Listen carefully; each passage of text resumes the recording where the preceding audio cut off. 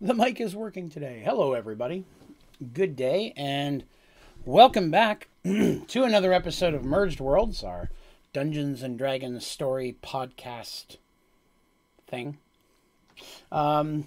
So today, big day for the story. Very big day. I can say that we will be finishing up the Caradon storyline today. I have some things planned in this episode that hopefully you all will enjoy, but if nothing else, there may be some surprises and pop-up things.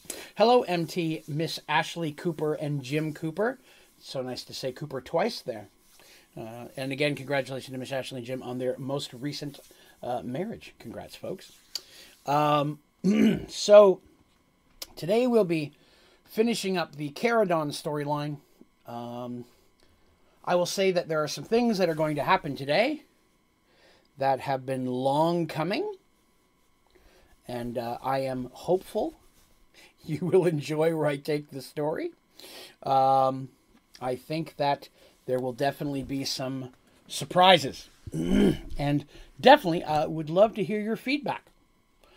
So if you are watching this on YouTube, be sure to like and subscribe here on the channel so you can, let me know whether you liked it or not. But more importantly, make sure you leave a comment with your feedback. If you like the story, things you like, things you don't, I'd love to hear your feedback. As well as if you're listening to this on iTunes, Spotify, Amazon Music and Podcasts, Google Playlists. I'm on all of them now. If you're listening on any of those, please be sure to give that a follow as well. Leave a review, comments. I'd love to hear your thoughts on just the whole series as a whole, but especially today's episode. A lot of things coming. Today might run a little long. I'm not going to lie. I've been writing for the last 5.5 hours, and my fingers hurt so much. I'm a very heavy writer. I hold the pencil very tightly, and so the end of my fingers get all dented and bruised whenever I write. So I'm hurting, but I'm going through that pain for you all because I love you. MT says, things that have been long coming. Motto of Merged Worlds. It's true. It's true. I love planting the seeds of something and building upon it until the big reveal or such. I think that it's more rewarding when there's anticipation or when you can look back and see the pieces that maybe you missed that form the whole picture. It makes you look at what's happened in a different light. So yeah, I think we may see a little bit of that today. Maybe. My fingers feel the same way now that I'm married. Oh, Jim, I love you to death, brother. All right, so last thing I'll mention before we get into this, again, on my website, onlydraven.com, on the ODG store, we have now released a brand new line of Merged Worlds merchandise. You can get shirts and cups and water bottles and all sorts of stuff in all of the different gods' holy symbols, available in multiple colors and things. You have, even if you're not looking to buy one, it's cool if you'd like to see what all the god holy symbols look like. All of those are listed there for the gods of Merged Worlds. So be sure to check them out. And if you see something you'd like, maybe a color that doesn't exist, let me know. I can add more. Okay, now that I've got all the pimping myself stuff out of the way, we can get into some story, right? Let's touch back on what's happened. So Artis, Maeve, Petal, Ran, and Kip went north. They abandoned their pursuit of catching up to Seraph, Deacon, and Mugen, because the magical artifact Quintius, which is a magical scepter that Artis was drawn to and brought with her from her family's treasure room back in Serenity, turned out to be sentient and told them that there was a great evil in the kingdom of Caradon, and they had to go there and deal with it, because if they didn't, it would have very detrimental effect on Seraph in the future, and potentially the death and loss of Serenity as a whole. So they took the Miss Dandelion, which was a ship that Darsh, Maeve's father, had sent for them, which was Petal's mom's Dandelion's old ship. There's a lot of things passing around. I'm throwing a lot of names at you. Hopefully some of you heard some of this before. And which is captained by Captain Lyman, who has been the captain of the ship since Dandy got it. And they headed north to Caradon. Once they got to Caradon, they began to travel across the country to get to the castle. Had a couple incidents, some weird shadowy things happen, shady things, if you will. But nothing really pointing out to the source of said evil. Although Quintius mentioned that as they were getting closer to the castle, he could sense more of an evil thing and so on, to the point that he started to go quiet because he felt being blocked or muffled, and he was trying to save his strength for when should he be needed. So they arrive at the castle. They start hanging out there. The king, Keldred, his daughter Soraya, and their advisor, Barthelmess, they kind of run the kingdom there. They couldn't get real close to them because the king's illness means he stays away from people, but they did get to see him across from the room, yada, yada, yada. They got to spend the night there, invited to stay. They're very excited to see them. That first night, Princess Soraya managed to sneak and speak with Petal and Kip, let them know that they need to go, their lives were in danger. But they chose to stay anyways, and that night they were attacked by some type of shadowy creatures that almost killed Ran, and had given them dreams, and in those dreams each one dreamed of a loved one basically trying to kill them and telling them they're horrible or they're weak and they should let themselves go and to not fight against it. Maeve had dreamed of her father, and Artis had dreamed of her mother. Kip had dreamed of somebody, loved one, his mother, from back in the day. He doesn't go into a lot of detail about that, but his mother, so on and so forth. Petal did not have a dream. But Ran was very disturbed by the events, especially since, he almost died. But he never really talked about what he dreamed about, though it seemed to bother him greatly. They proceeded to seek out, while they're in the castle, they found weird goings-ons. There were the guards that were posted throughout the place. Never seemed to move. They were alive, but they never seemed to move. No one ever talked. They didn't really see any servants and such, other than Brendan, who was kind of the head servant, who really is their go-between, took them everywhere, brought them food, they're fed well, things like that. They decided to stay and see if they could figure out what's going on. The next day, the princess met with Petal, Kip, and Ran again this time, who said that Barthelmess had a spell over the father, and believed is the one responsible for the death of her stepmother, who married the king when she was young, loved stepmother, but stepmother was a great person, but Barthelmess didn't want the competition because the stepmother didn't trust him, Barthelmess being a mage. And so she died mysteriously soon after, and it's believed that Barthelmess has intentions to marry the young princess herself. She's in her early 20s, but he's like old and stuff, so still young to him, and then try to become the new king himself. So they went around, found some clues, and at one point they found this door that had guards around it. They weren't moving, but there were still guards in front of it. And Maeve, who can sense evil in specific, as part of her being a paladin, a Minotaur paladin, could sense evil behind that door coming from that direction. They also found out that there was a tower on the back side of the castle where royal prisoners or noble prisoners and things like that were kept. And they sensed maybe there was something going on up there as well. So after all was said and done, they decided they were tired of messing around. They were going to get out there and find out what was going on. And they kind of viewed it as they had two choices. They could go down and see the door, because the door is believed to either go down or into the mountain, just based on the layout of the castle. Or they could go to the tower, go up, and see what's up there. And they decided at the end of the last episode that they were going to go into the door where they knew they could sense evil, because there's clearly something. They don't even know if anybody's up in the tower, but they know there's something wrong behind that door, so they're going to start there. And they gathered all their gear, and that's which way they headed. The only little thing I didn't mention is Petal seems for some reason obsessed with a book that she found in the library, which she was hesitant to leave there the last time that she left. But it seems to be very important to her, though she has not told anyone what it is or why. I haven't even told you. I'm such a jerk. Okay. So that's where we left off. They gathered their gear. They gathered their weapons. They're like, we don't know if we're coming back to our rooms at this point. Enough of this playing around. We're going to go in there. We're going to find out what the evil is behind the door. And we're going to start dealing with whatever it is we were sent here to deal with. And that's where we left off. All right. So as always, there's going to be parts of reading. I'm going to start with a chunk of reading, and then I'll be doing some more freeform and back and forth as we move along. We'll begin with some reading. Midnight's excited. The young heroes moved through the castle unmolested.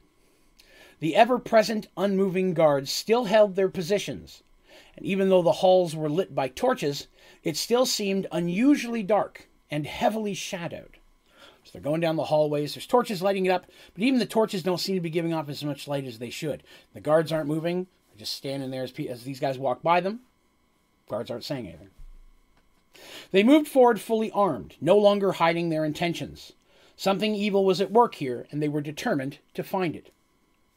So they got weapons in hand. They got their swords out. You could imagine you got these people, Scary Minotaur and friends, walking down the hallway carrying huge weapons and such. A guard would have a problem with that, right? You don't just let people walk around armed marching up and down your castle. Yet again, the guards are doing nothing to stop them or to do anything to even call out a problem or an issue. Completely almost ignoring that they're there. Finally, they approached the short hall with the barred doors. If you remember, they get to an end of a hallway and then it's like a 90-degree turn and there's just a short hallway with the big double doors. That's where they saw like the 5 guards in front of it. Rounding the corner, they found the same guards protecting the door, unmoved from the day before. And I don't mean that they see more guards. They were careful to look. These are the exact same guards that were standing there 5-6 hours earlier, however long it was. In the exact same position, like they haven't moved. Maeve moved first, taking a step towards them. Even now she could sense the evil that lie beyond. At that step, the guards all drew their weapons, yet held their positions. "Good," muttered Maeve. "No more pretending." The hall was wide enough that both Artis and Ran were at her sides. So she's got one on each side of her, right? So Maeve's up front, kind of like a little arrowhead thing. She's up front with those two right next to her, flanking her sides. Both Artis and Ran were at her sides. Petal hung back, ready to release a spell if needed, and Kip stood at the rear, watching for anyone coming from behind them. So there's only one direction they can come from, right? It's a 90-degree hall. There's no intersection. So someone coming behind them would have to come up the long hallway that they just did. While Kip is more than capable of being a melee, Maeve and Ran are... Because Artis toes that line between squishy and melee, right? Because she's a cleric, but she's a combat cleric. She's got some healing spells and stuff, but she will step in and bonk things with her Morningstar just as her mom did without any type of urging. She's happy to squish thine things that are evil. So Kip is the one who's chosen to kind of stay in the back and watch if anything's coming and call out an alert. As the battle began, the guards made no sounds and spoke no words. It was clear that they were trained, yet there was a wildness in the way that they fought. It felt that they were just the smallest bit slower than they should be. I want to explain that, right? They have training. They're moving with what you'd expect military fighting training. They may not be the most expert swordsmen, but they've clearly been trained to be soldiers. But even though the things they're doing are what you'd expect from a soldier, it's not it's not as tight as you would expect. This wildness, like they instead of just going through, they're bigger carry through than they should. And when someone swings a sword, they're moving to block it, but there's like that tiny bit of hesitation where they're just a tiny bit slower than you would expect someone to move in that situation. Yes, they're armed and armored, although they're not like heavy plate mail or anything like that. They're just standing there in probably leathers, maybe a little bit of chain. But, they're not heavy plate mail or anything like that. I want to stress that. They're just guards. They're not knights or anything like that. Ran was the first to deal a deadly blow, running through the soldier that faced him. Ran him right through. The man fell to his knees, but instead of falling to the ground dead, his head fell back, and his mouth opened in a barely audible shriek. Black smoke billowed from his mouth and nose, striking the ceiling until there was enough of the smoke that it then turned into a humanoid form. As the dead man's body fell to the floor, the red-eyed shadow man crawled along the ceiling like an insect, over their heads, and past Kip, moving down the hallway, the direction that they came from. "What the hells was that?" screamed Kip, startled. "Don't know," replied Maeve, blocking a soldier's strike. "But it's the same thing that attacked Ran." So it's the exact type of thing when she busted in the room and Ran was being choked by the shadow thing. That's exactly what she saw. The same type of figure with the red glowy eyes. So I want to draw that connection there. Maeve grabbed a soldier by the neck and raised him off the ground, and then threw him heavily against the wall. The sound of bones cracking echoed through the hall. As the soldiers fell, again, more shadow creatures escaped from their bodies, usually through their mouth and nose, screaming. Kip had been watching the first Shadow Man move away from them until it suddenly stopped and dropped from the ceiling in front of an unmoving guard. Kip was shocked to see the thing break into smoke once more, so less humanoid. It broke up more into like a cloud. And then it seemed as if the guard was breathing it in until all the smoke was gone. Then, drawing its sword, the guard began walking towards them. As more of the released smoke creatures moved over his head and down the hall, Kip turned to his friends. "Guys, we have a problem." So they killed this dude, smoke thing came out, went down, climbed into the body of another unmoving soldier, and then that soldier started moving. It's like he woke up, drew his sword, turned, and starts walking. Not running, but he's just walking towards them, ready to continue the fight. And now more of the smoke creature things are moving in the exact same direction, right? Towards more and more soldiers that line the halls. It's been quite clear that, well, it's not packed shoulder to shoulder. There are still a lot of them throughout the place. So if the other shadow creatures do the same thing, they have literally hundreds, potentially, of bodies with which to attack these guys that they would have to fight through all of. Just a repetition of over and overness. And you can see how that would be a problem in combat. So they managed to take out the last one. It's crawling. It's moving down the way. The thing's coming. It's not hurrying. It was a ways down the hall. But it's coming, and they start checking to see what's going on. They rush to the door, move the bodies out of the way, and they find that the door is locked. Petal does verify it's not magically locked, but it is locked. A key lock. Pretty big key. Doesn't appear that there's something, like a wood behind it or anything. It's just a key lock. Now, Maeve takes a look at the door and thumps on it a little bit, and she's like, "This is too big of a door. Like, I could probably take this door down eventually, but it would take a while, and we don't have that kind of time." They check the guards' bodies. Again, there's no key on any of them. Artist turns to Kip and says, "Hey, can you get this open?" He's done some lockpicking for them in the past. He has some lockpicking skill that they're aware of. Kip rushed over and takes a look at the lock. He pulls a little bundle of tools out of his belt and says, "Yeah, I can do this, but I'm going to need a couple minutes." Rand pats him on the shoulder, goes, "Then a couple minutes you shall have." And he and Artis and Maeve now turn the opposite way. They go to the edge of that hallway towards these soldiers that are coming towards them to give Kip the time he needs to get the door unlocked. The first soldier's only a few feet away from them when Petal kind of elbows past. She goes, wait, I got this, and begins casting a spell. Now, Petal's a Kender, but she's a capable mage, and her friends are like, okay, they kind of make room for her, ready to do what they need to do, but they allow her the moment she needs to do it. And sure enough, she successfully casts a web spell. A web spell is exactly what it sounds like. It just fills the hallway up with very thick, sticky web that's very hard to cut through and takes time to cut through. So, big chunk of web fills up this hallway. And the first soldier's stuck in the middle of it, and the other ones that are getting up are having to cut to get through it. And they're not like all crazy speed. They're just chopping, trying to get through over time. This gives Kip the time he needs. And of course, they're staying there, waiting there if they need to, if somebody comes through, and Petal's ready with a magic missile if she's got to. But as they're fighting their way through the webs, they hear from Kip saying, "Got it!"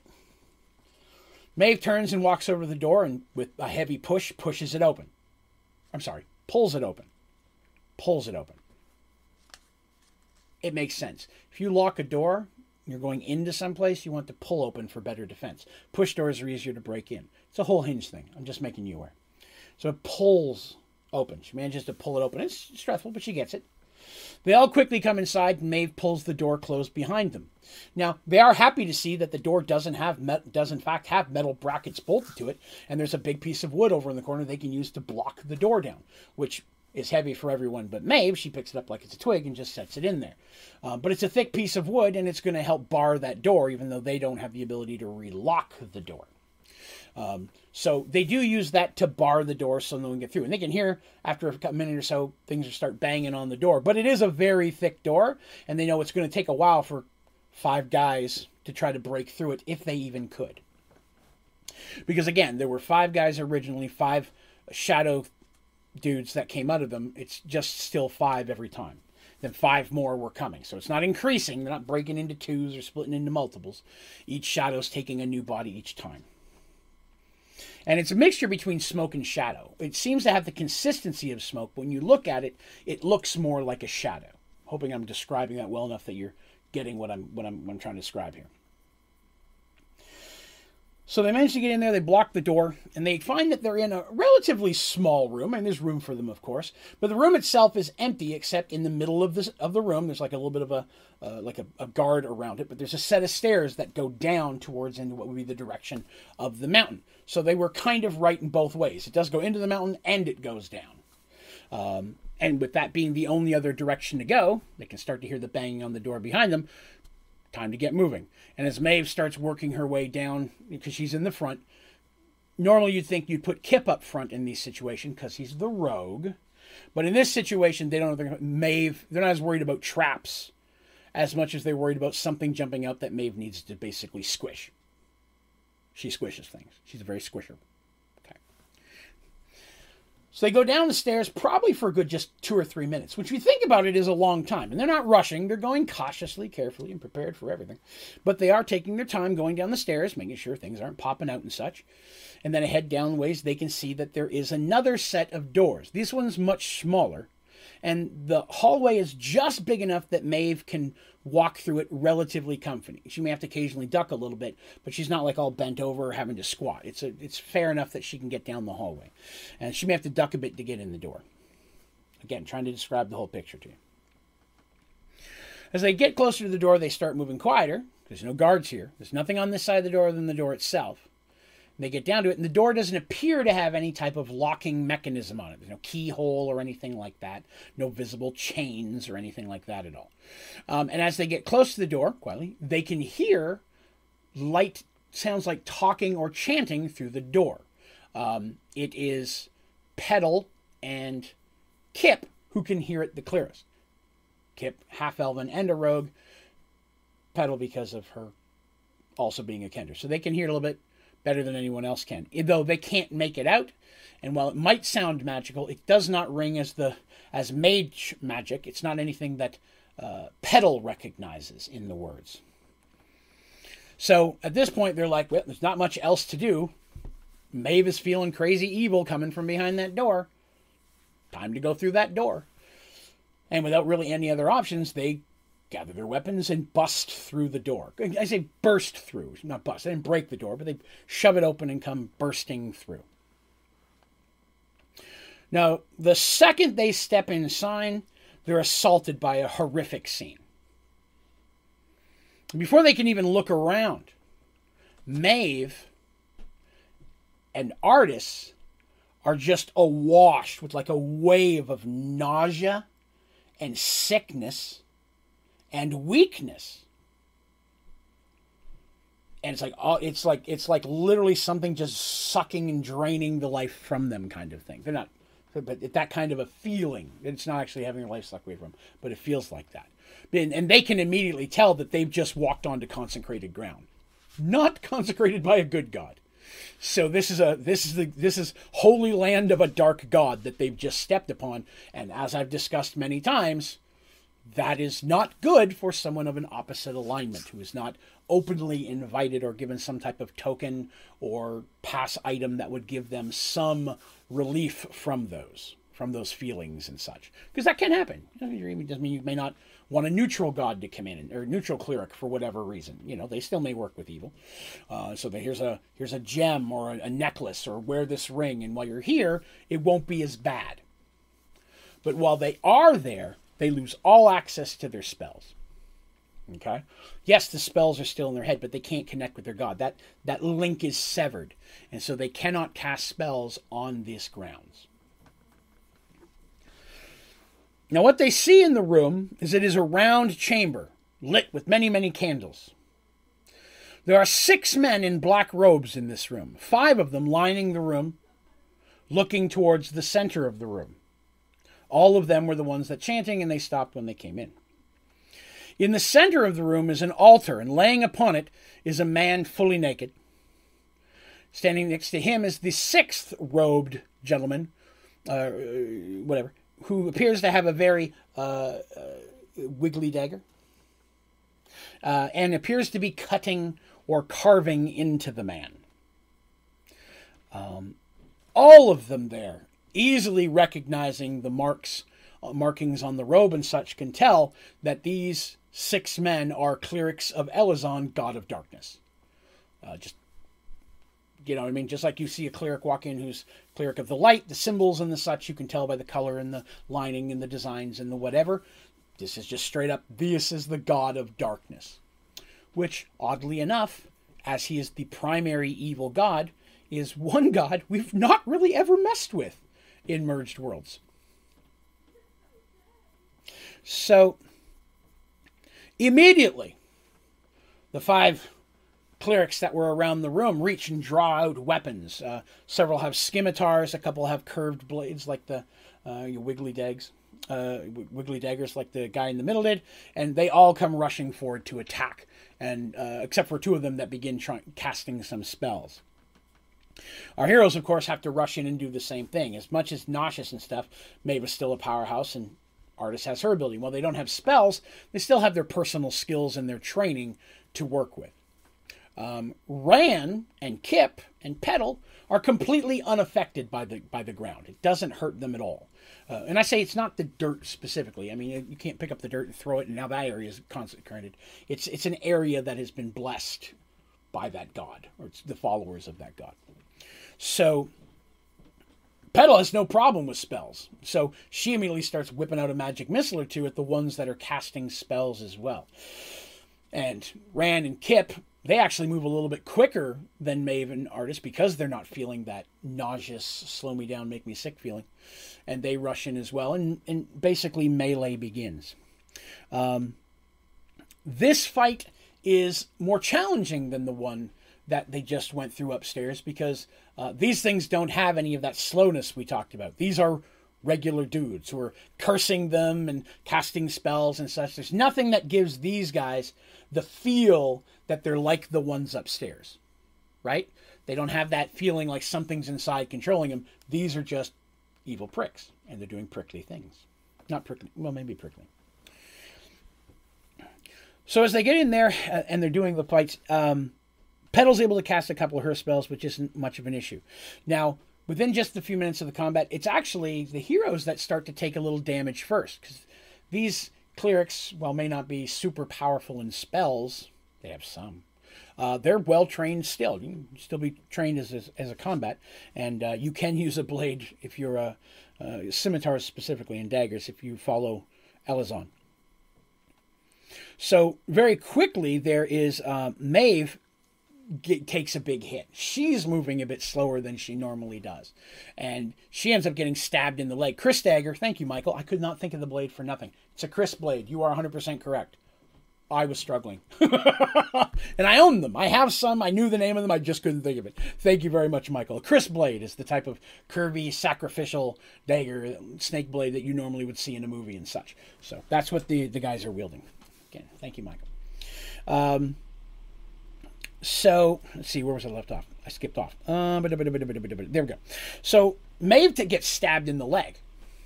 Maeve, being Meg, gets very angry about this and backhands the guy who did it, who just, his head goes snapping backwards and he does like a flip and lands on his back. Ran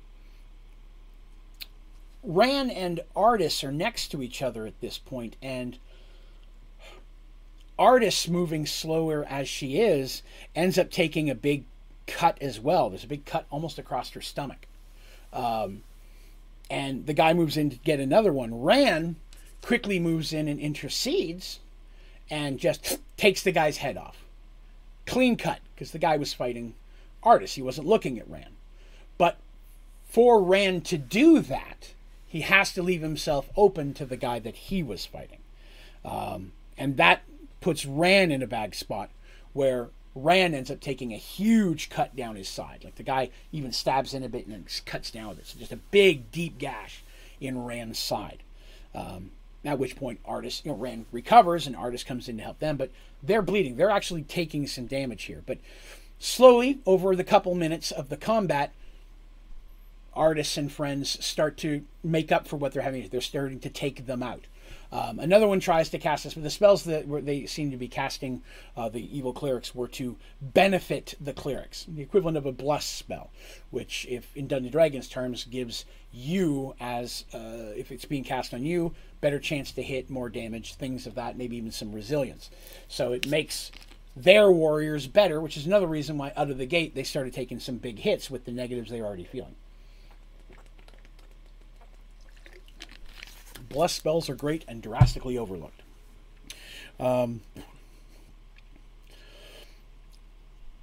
Let's see.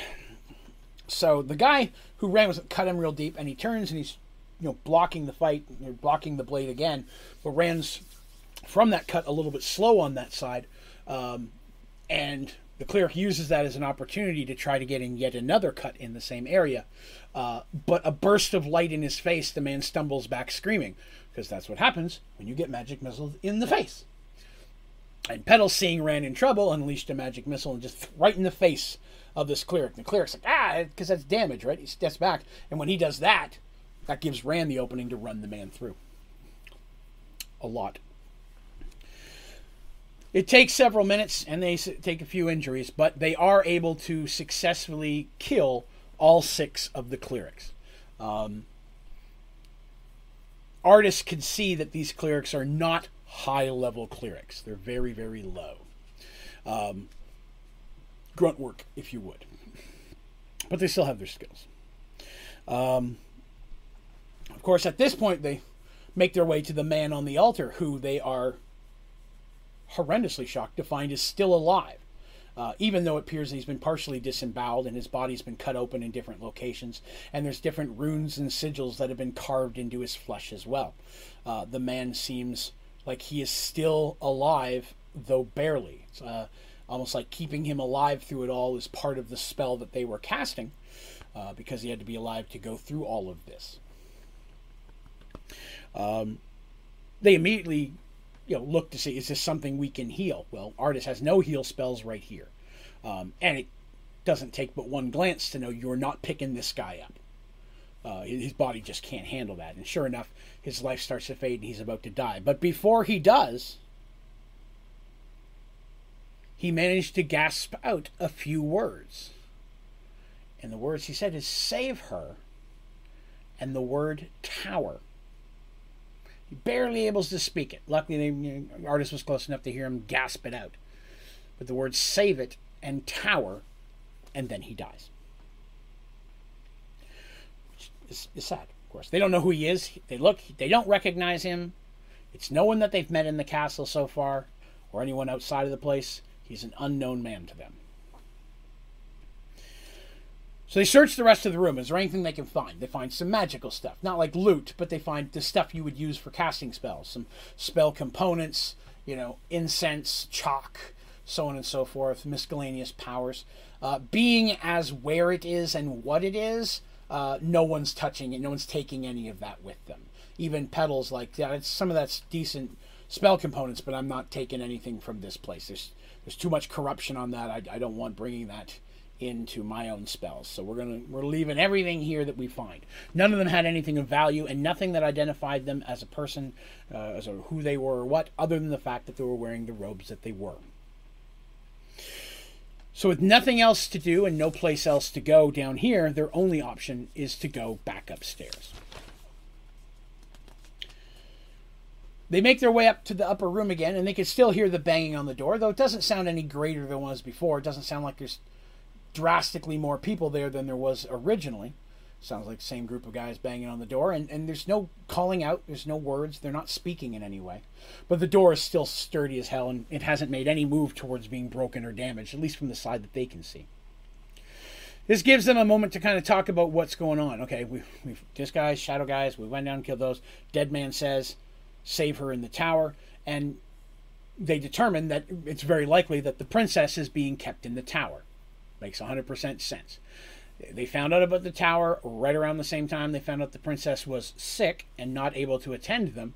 And Bartlemus made that jab about warning her about being, wandering the halls. So at this point, they're pretty confident that the princess is up in the tower and they need to save her. Now, they had discussed this ahead of time when they were decided to go downstairs and through this area.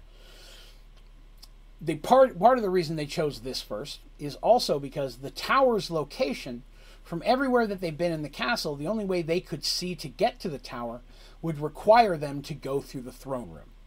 The way the castle is built and the way that it's set, that's built behind it. And they found no other hallways in all their little adventures that would lead them around or behind the throne room. So to their understanding at this point, the only way they have of getting through to the tower is to go through the throne room. So they say, okay, then that's what we're going to do.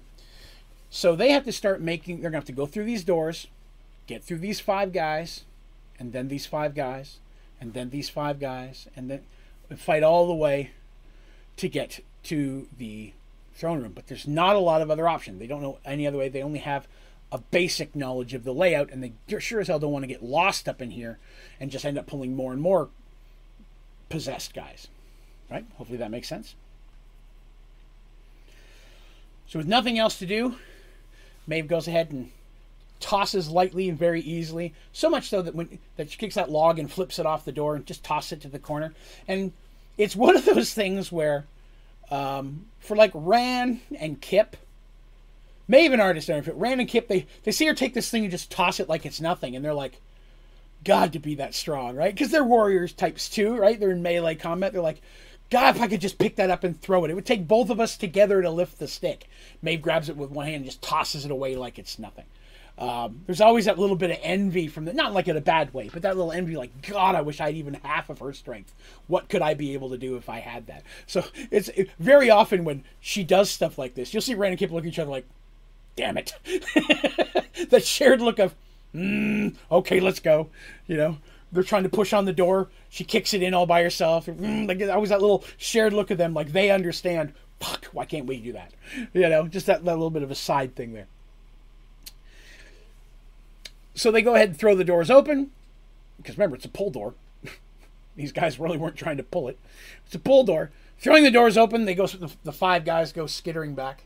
Or not, falling backwards or whatever. But then again, stand back up preparing to fight. No one's seriously injured by the door coming open. Even though Maeve gave it a good sturdy kick. They begin fighting these guys and trying to get to the throne room. And what I just discussed is exactly what happens. Every time they manage to kill one of the soldiers, the shadow leaves its body. And it's incorporeal. They can't hurt it. They swing at the shadows. Their swords and stuff go right through it. Now, if you'll remember, Maeve had her spell, her Bless Holy Light spell that she used that kind of pissed one off way back when it was trying to kill Ran and it fled out the window. It had an effect, but she only gets to do that once. And so she doesn't want to blow that right here, not knowing what they're going to face. So at this point, they're just trying to make their way along. After several minutes, well, 5-10 minutes, of just constant combat, killing a dude and another one walking down the hallway towards them. Because again, they're walking towards all these guards. And they know they're going to have to pass at least 40 or 50 of them just to get to the throne room.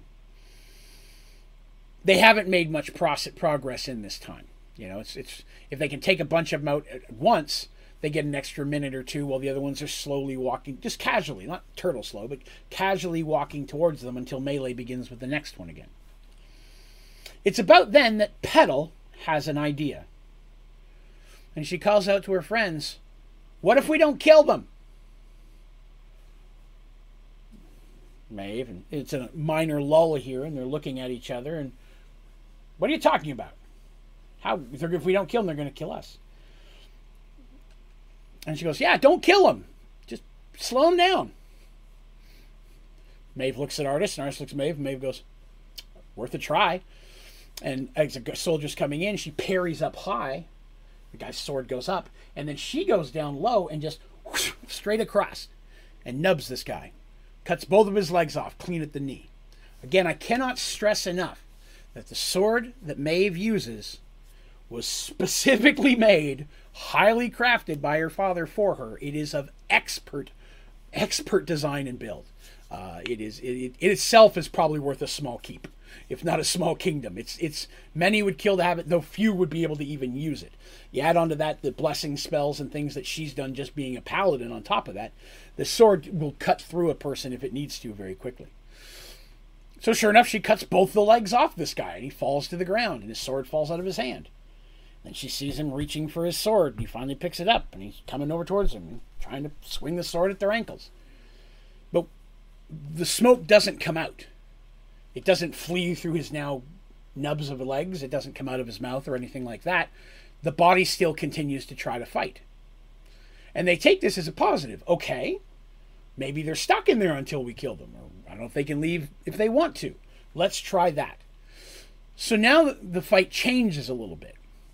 When you are fighting against someone who's trying to kill you, and you're not trying to kill back, you're at a negative. You are literally holding back in ways. So you're holding back what could be clearly killing blows, looking for a maiming or injuring blow. So that can slow down combat.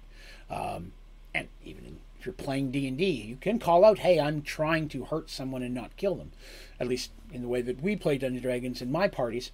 If you don't want to kill someone, I want to hit him with the flat of my sword. I want to do this. It's harder. You're still carrying a sword. It's got a sharp edge, and this is a moving person. But if you're trying to hurt someone or injure them in a specific way, it's more difficult to do. But it turns out it gets easier. Because each time that they take someone down and cut off a leg, cut off an arm, they don't knock unconscious. They're kind of staying away from the head, because most things done to the head will kill you. But they're really trying to just do that, injure people, harm them in a way that won't kill them, but would slow them down. And sure enough, as they do that, they're walking down the hallway with more and more half of people following them. Until finally they get through the 5 smoke dudes again, and no more smoke has come out of any of the bodies, but there's just things with 1 arm or 2 arms or 1 leg trying to come after them, but incapable of walking is kind of the big thing, or more difficult to wield a weapon. And it successfully works. This allows them to get past them and move forward, and none of the other guards that they pass draw weapons or try to stop them in any way. So after a minor slowdown, they manage to fight through and get past that. They start moving their way past, and they've got a good distance on the guards now, so they can go a little bit slower. They're not like hard paced. They're making way. Rand stops for a minute, and they're all kind of looking at Rand, and Rand pulls out a knife, and he walks up, and he's looking at one of the guards, and he just reaches up and slits the dude's throat. And the body's like, whoa, whoa, whoa, and just falls and hits the ground. And Art's like, what are you doing? He's like, every one of these we leave is another one we're going to have to fight to get back out of here. I can't be sure that that's the thing. We can't just leave all these things standing here. Art's like, these are innocent people. And Rand's like, I'm pretty sure they're not people at this point. I think they're husks. They're shells, if nothing else, being used. So Artis isn't happy about it, but Maeve has to look at him and be like, and Kip are like, yeah, it kind of makes sense. So sure enough, as they start making their way through, they don't have time to stop and kill everyone, but on occasion, yeah, if there's several of them close together, they take the time to permanently incapacitate some of the guards that are standing there. Although Artis, again, not real happy about it. Finally, though, after traveling up the pass the ways they make it to the doors of the throne room. Entering the throne room, the young heroes were not surprised to see the king upon his throne, or Bartimaeus standing at his side. You will not be allowed to stop what has been done here. My hard work will not be wasted, screams Bartimaeus. To the left and right, they could see that 5 soldiers on each of the walls. 5 on each total, so 10 total, covering you with that. These soldiers all move and draw their weapons. So that's 10 guys ready here to fight. I will not have my reward snatched away by the likes of you, Bartimaeus yelled again. You will all die. Except you, little Petal. I have other plans for you. Bartimaeus licks his old withered lips disgustingly. Oh, hell no, said Maeve, as the soldiers begin to rush in. So now they're fighting 10 more of the same type of things they just had to deal with the only benefit of they don't see any other guards standing here. Right?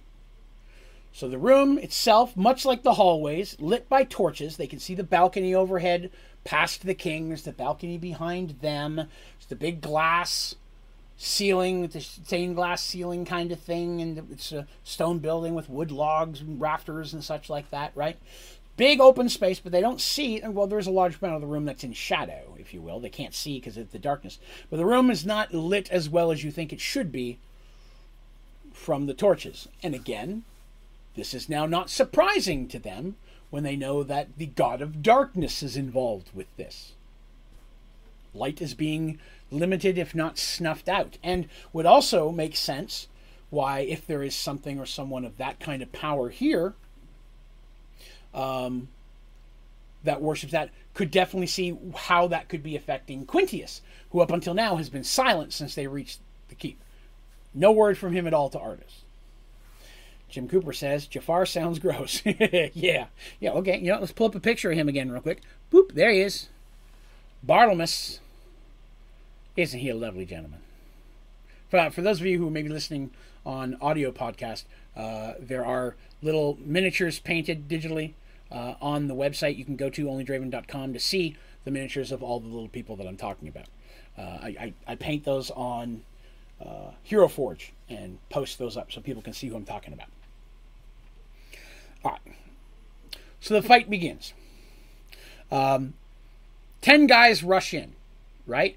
So you can imagine they're going to get kind of flanked here, right? It's hard to defend against 10 people. There's 5 of them, and they've got to keep Petal in the middle. Although, it doesn't really seem like any of the guards are actively trying to harm Petal at this point. So the soldiers start coming in and they start fighting. Right off the bat, they know they have to do something right off the bat to try to start evening this out. So Maeve and Ran specifically just hardcore burst to try to speed take one down, and working together, literally together, managed to drop 2 of the guards within just the first few seconds.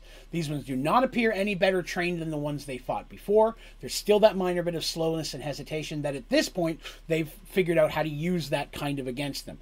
So 2 of them hit the ground almost immediately. While they turn to face more, because again they're being encircled by the remaining 8, again the bodies release the smoke of the ghost figures, and these figures kind of rush off to where the guards were into the shadows and then just kind of disappear. All right, so 2 more shadow figures pop out. They're a little bit smaller than a human at this point. There's even the shape of little wings on their back, if you get them in the right light, little nubby wings that obviously look too small for them to fly with, but they go rushing off, one to each side, and they go into the shadows and, at least currently, do not return. Petal, for her place, decides she's going to try to help out here, and knowing that while these guys are the threat, there are bigger threats in the room. And she starts casting what few spells she has that are damaging spells. She starts targeting Bartlemus and begins with a classic and throws some magic missiles his way because she's unsure what he's going to do. If he's controlling them, maybe that would help. She's not sure. Now, you can imagine Bartlemus was expecting something like this. So as the streaks of magic come bursting in, they hit what appears to be a magical shield of some kind that flickers and then fades when being hit. At the same time, several more warriors drop, although, who is it? I'm sorry. Oh, Maeve takes another big hit while she's trying to take out 2 more. The battle itself only goes on for 5 or 6 minutes, which that doesn't sound like that long, but when you're constantly moving in armor and wielding weapons and swinging around and trying to stay alive while getting nicked here and there, 5 minutes is a long time. Don't believe me? Go watch a fight scene. Go watch a fight scene with somebody with a sword, and after 5 minutes, most fights don't last a whole lot longer than that. If they're in armor, anyways. So, the fighters start to drop, although our heroes do take a few hits here and there.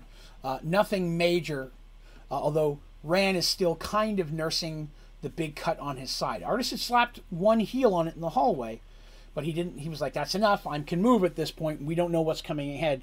Let's save what few healing spells you have in case one of us gets something worse. What you've healed is enough to let me keep going. I can fight again, but there's still going to be some pain and such there. While the skin may have slightly closed, it still looks pink and raw, and it would not be hard to reopen that with a very minor cut. But they're relatively successful, and they're down to the last two. At this point, Artis has stepped back, preparing to be able to cast a healing spell on Maeve, because she sees Maeve taking the other hit. And while Maeve and Ran and Kip are taking on these last two, Kip and Ran working together while Maeve's on the other guy. And it's at this point that Bartlemus decides to cast a spell of his own. Petal sees that he's casting a spell, but can't tell what spell. She's not knowledgeable about that. Or she can't tell just from seeing his lips move. It's a spell that she clearly doesn't know. When all of a sudden, about that time, a ball of flame erupts from his hands, hurtling towards the group and the two soldiers that were still there. Seeing it coming, they all try to, brace for cover. The soldiers don't. It's coming from behind them. But even Maeve and them turn and are trying to brace themselves and such, hold up their shields, right? Because Artis uses a shield. Ran does not use a shield. Kip can, but he's not currently. Petal doesn't have any shield. And while Maeve can, most of the time she's two-handing. So she does not currently. So really only with the shield right now is Artis, which she uses to try to cover for her and Petal, to pull her behind it. It's a small shield. It's more protecting their heads. The flame actually ends up hitting the soldiers first, causing it to ignite, and a wash of flame just bursts over all of them, knocking everybody to the floor. The soldiers take a big brunt of it, burst into flame, and as their bodies burn and crumble, again the smoke creatures escape and run off into the shadows. No new ones come out, I have to stress that. Everybody takes damage. Maeve, being covered in hair, takes some of the most amount of damage. She's also the largest, it makes sense. But she takes some of the most damage. She's badly burned in multiple. She managed to cover her face, but the back of her arms and her side, where she turned to try to block the flame, gets hit real bad. She's having to put the fire out and such. Rand, same kind of situation on his side, where he's trying to block. And Kip, same situation. So they're all burned and putting the fire out, but they've all taken a considerable amount of damage. I can say that of everything all of them have been through since the second these guys have entered into an adventure since they were kids, this is the most amount of damage any of them have ever had to deal with at once. Fireballs are no joking matter. 66. Just saying. It's a lot of damage. It's a lot of D6s.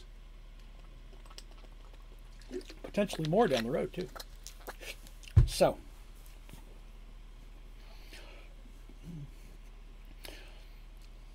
As injured as they are, Artis does quickly cast a heal spell, which she was planning to do anyways, so she got at the forefront of her thoughts. Instead of putting it on either herself or Petal, who've taken the least amount of damage, or they took some, she does cast it on Maeve. Maeve was already the most injured at that point. And she quickly goes over to Maeve and heals her. Maeve also has her own healing power, and at this point, with no other option, has to use it herself, which is her own lay on hands, which she can basically place on herself and heal herself. This heals her up quite a bit, but it also takes out the two biggest healing spells that the party has at this point. And she's still injured. It just helped a lot. Ran and Kip, though, have a little bit more damage now, as they have not yet received a heal. "You cannot win," laughs the wizard mockingly. "For each of my shadows you free, another vessel awaits. Some even more strong than others. Isn't that right, your majesty?" King Keldred rose from his throne. While his body still appeared thin and wasted, he moved with a strength unexpected. From beside the throne, he drew a large two-handed sword. "Kill them," Bartlemus commanded, as the king began walking towards them. Now, the king looks like a thin, kind of wasted dude. I talked about that. Got a little bit of a belly on him, but his face looked gaunt and the illness and such. begins walking towards him with this big two-handed sword. Big one.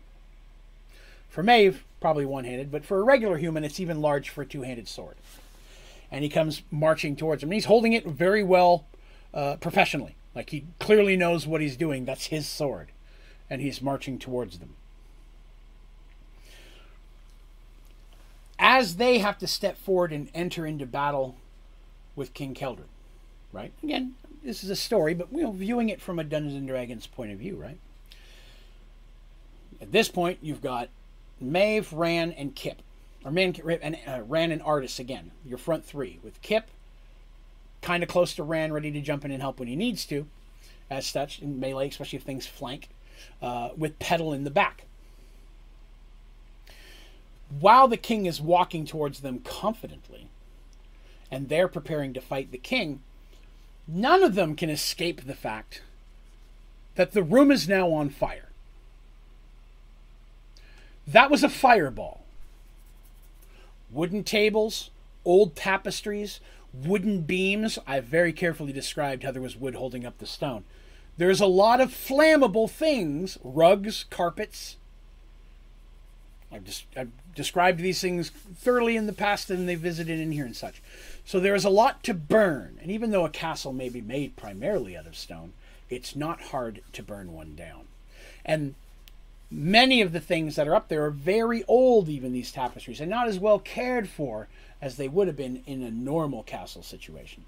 So very quickly, the room starts to burn. So that's all going around the room. And even though the flames are growing and such, the room doesn't appear to be getting much brighter. There's still plenty of shadows, although if anything, the shadows are a little bit weirdo and they're kind of dancing and such, right? Because, it makes shadows flicker. But the room doesn't get any brighter, even with the increase in flames. As they enter into combat with King Keldred, very quickly they learn he's not like the other ones. He is very fast. Way faster than he should be, considering he's using a big two-handed sword, and he looks very gaunt. He moves with the speed of a young man who's very well-trained and experienced and in good health. So he's not unnaturally fast. I don't want to say he's zipping around like a freaking vampire or anything like that. No. He's just moving as someone who he would be much younger in his prime, if you will. And he's also strong. And in that situation, he does seem to be a bit stronger than he should be, even if he was in his prime. When Maeve is parrying a blow, Maeve is grunting. It's a strong blow. Not something she has to deal with very much when not fighting against another Minotaur, which she has sparred with Minotaurs many times. And he's moving with, again, less of the chaotic attack style, but definitely more with the training of someone who has fought against multiple opponents in the past. So a guy who's used to fighting more than one person. While this fight is going on, Barthelmess is trying to cast in the back some more spells, while at the same time, Petal quickly throws out a magic missile of hers, which this time actually hits him. So he had to drop the shield to cast his own spell. And you can't just cast another shield right back to back like that. It's not that easy. So she manages to interrupt his spell with a magic missile, which, I don't know, I guess maybe he just wasn't really focused on that. He's focusing on the guys who are actually doing the damage, per se. And it draws his attention to her. Puts him into a spot, because now he's got to try to fight her. Does he fight to kill, or does he not? Not a lot of magic spells that maim or knock you unconscious that would be as effective in this group. Because again, depending, it could even affect Keldred, right? Who knows? Would a sleep spell affect Keldred? They don't know what Keldred is or how he's affected. But the mage knows, of course, so he has to be careful what he casts. So Petal and Bart end up casting some spells. And Barthelmess' spells, maybe some magic missiles, but he appears to be kind of pulling some punches, and more than anything else, just trying to do some weakening of her without killing her. He has thoughts. And while that's going on, the melee fighting is going on. Now, a couple times they've tried to maybe get past the king. And they probably could if they just wanted to run wide. But if they try to just carefully slip out, the king is doing a good job, and he has a very long reach with that huge sword, of keeping them all in combat. And he's moving fast enough that it takes all of them to fight him. He's very, very well, fighting very, very well. So the king is keeping them from moving forward. It's in this moment of fighting that an opening kind of pops up that, based on its location, Rand deflects. It'd be a perfect spot for Kip to swing at him, but Kip doesn't. And with a quick look, Rand looks, and Kip is not there. In fact, quick glance around, he doesn't see Kip at all. He doesn't have time to yell anything out, but around the room, he doesn't see where Kip went. But Kip is no longer fighting beside him. This page. Here we go. Finally, though, their efforts are rewarded. There still are now 3 competent melee fighters, and with just as good, if not better, weapons. And sure enough, eventually, the king takes a serious wound himself. Maeve is able to literally cut him rather sharply across the stomach, while Rand comes in and stabs him kind of under the arm, where it comes out like his back a bit. So it didn't go through his heart or anything, but it did go under his arm, through his side, note through the back. 2 very big blows that would take the average man down. But not so much King Keldred. Keldred staggers back for a moment, and his mouth opens as if to scream at them. And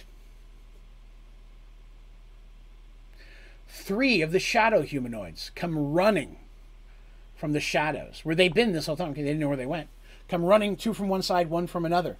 And they run at the king, and as they jump back towards him, they bust into smoke, and he just breathes them in, and as he does, he begins to get bigger. Now, I want to stress, he's not getting taller. He is not becoming a bigger version of himself. He's getting bigger, like someone put more air in a balloon. The gaunt skin starts to tighten out. He ends up starting to get thicker and bigger. And, well, yeah, it's not just like bulbous fat. I mean, but he definitely gets thicker in that way. Yet, it doesn't seem to be slowing down. His moves are just as quickly, and he's just as strong. In fact, maybe a little bit stronger. With no choice, again, they have to continue fighting Keldred, who at this point, it's almost like those 2 wounds did nothing to him. The fight continues.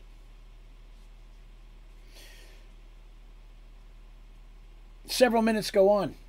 Barbs are traded back and forth. At this point, Petals doesn't Kirby.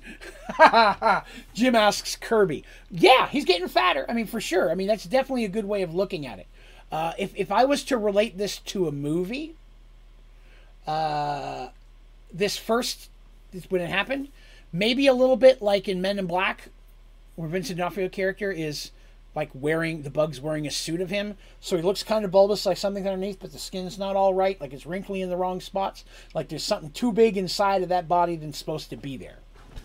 But Kirby's not quite as round, but great idea. He doesn't inhale him the same way, though. That's very accurate. So, they start fighting again. Some are traded. Now, Petal is running low on attack spells. Gotta remember, these guys have competent, but they're not super high leveled at this point, right? So she only has so many spells. She's used the majority of what she has that would be combat based, because she got other spells that aren't combat based that aren't going to help right now. Bartlemus seems to be coming into the same situation, whereas he may have spells, but the spells he has left that are damaging would do a lot of damage, and he seems hesitant to do so. For whatever reason, I don't know.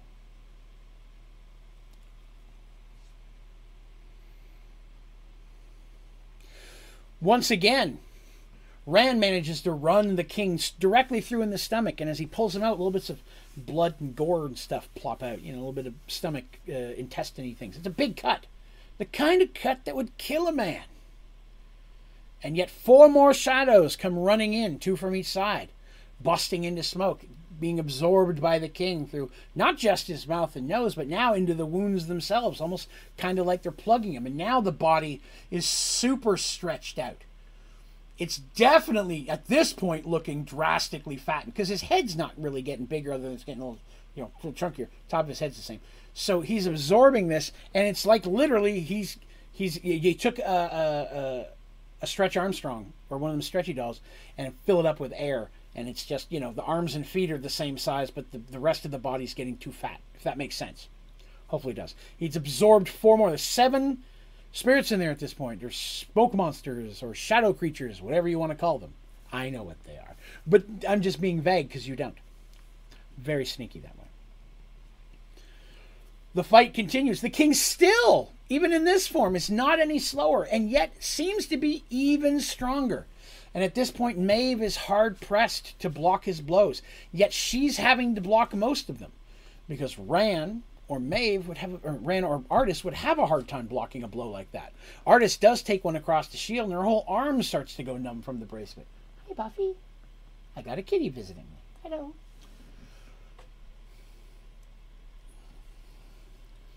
They realize that there's not much else that can be done. They have to take the king down.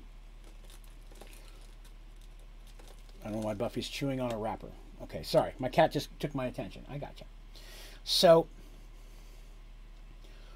at this point, they just literally go into hacking mode. Like, Maeve is trying to fight him, but Ran and Artis are just trying to damage him as much as possible. Even if it's a whole lot of smoke. They're not looking for the good stab in a heart or shoot for the one single killing blow you'd expect, because it doesn't seem to kill him. So now they're just trying to do as much damage to flesh and skin, whatever they can. And successfully, they start hacking at him. No serious blow is dealt, no major wound, but as the king starts to get hacked up and chopped and such in different ways, and again, you got to imagine, Artis is using a blunt weapon. It has little nubs of spikes on it, but it's not as good as a sword. It becomes a little bit hard to do so. The final 3 shadows come in and get into and jump into the king. The king at this point is just a bulbous, blob-like creature that still is swinging a sword around. But finally, the body is so big that it does start to affect its ability to move, and it is getting slower. I need you guys to give me just one quick second.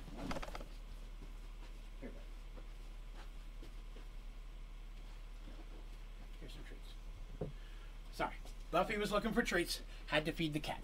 Sorry. Try not to do that during these streams. Fat guy. So, bulbous, gross, like this. No. So, he is getting to move slower. But the damage that they're dealing against the skin and the flesh and cutting him across the stomach and such is just so much there. It's like cutting a tree. Little pieces come out. It doesn't really have an effect on the tree. It's not enough to kill a guy who's whatever he is. At this point, he's heavily bloated, to the point that he looks like he might even pop. They poke him, though, and draw blood. He doesn't actually pop. The king makes a mighty swing for Maeve. It's all Maeve can do to deflect the hit. In fact, her arms ring sore. It hits it so hard. But there's an opportunity there. And Ran takes it. Moving as quickly as he can, he swings with his sword and cuts off the king's hand. The king, more surprised than anything else, angry if you will, does drop his sword. It's a two-handed sword, and his body's bulbous, and you can barely hold it as it is. You cut one off, and the sword falls from his hand. Maeve makes no time at all, and swinging her sword as hard as she possibly can, swings it towards the king's head. Now, about that time, there's movement from the shadows, from behind where Bartlemus is standing. Bartlemus appears to make a decision, begins casting a spell, and Petal has that uh-oh kind of look on her face. She begins casting yet another spell. This one seemingly much stronger. But the move from the shadows breaks into a physical form. And Kip slips from the shadows from behind the wizard. Quickly moving forward, At the same moment, running his sword through the back of Bartlemus, his blade piercing through the wizard's chest. In the same moment, Maeve's blade cuts deeply through the king's head, not neck. You can't get to the neck, but literally through the head, cleaving it in two, top part of his head coming clean off. And as it does, the king's body falls to its, I guess, kind of what's left of knees, and the shadows just begin spewing forth through the opening of his head, spinning above him almost like a shadowy cyclone. And as they do, they begin to no longer appear to be multiple different shapes, but be combining into a single one. As the shadows began to combine, they saw it begin to form into one large, monstrous shape. Maeve almost fell to her knees as she was struck with a wave of great evil emanating from it. Suddenly, Artus heard a voice in her mind. "Now, Artus, it is time." Artus acted immediately, dropping her shield. She quickly used her free hand to pull Quintius from her belt. Raising the powerful artifact before her, she began to speak words that she did not know, and that she would not remember later. She felt a powerful force move through the scepter and her own body, the essence of light itself. A blast of pure light exploded from Quintius, filling the entire chamber. No one could see, blinded by the holy light, yet they could all hear the scream of the great shadow beast as it was ripped apart, with no shadows left in which to flee. After a moment, the light finally faded, and the room returned to normal, although the flames on the wall caused the shadows to dance around them, because the room is still on fire. I have to stress that. It's more on fire than it was before. It is moving up the beams into the rafters.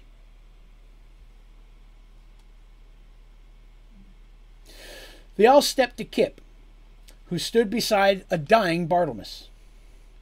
The mage was covered in his own blood as his life faded from him.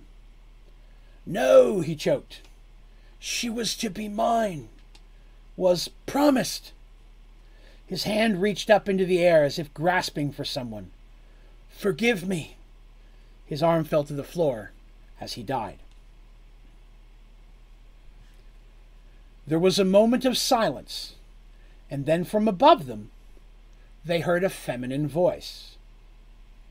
"No," said Princess Soraya. "You have failed me."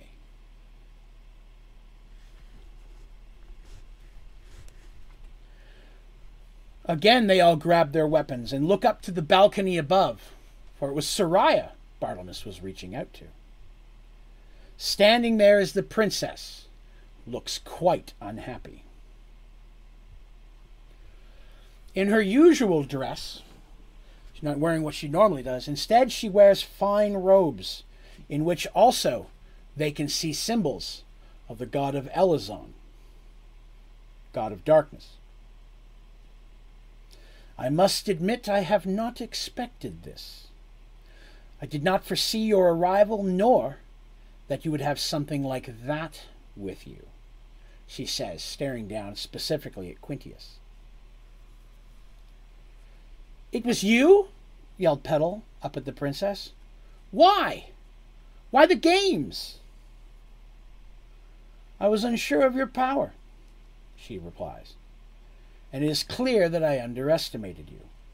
A mistake, I promise, I will not make again.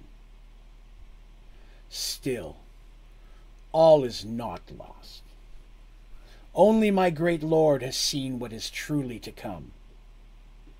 What has once passed may not be allowed to pass again. But there is still time. The game is far from over."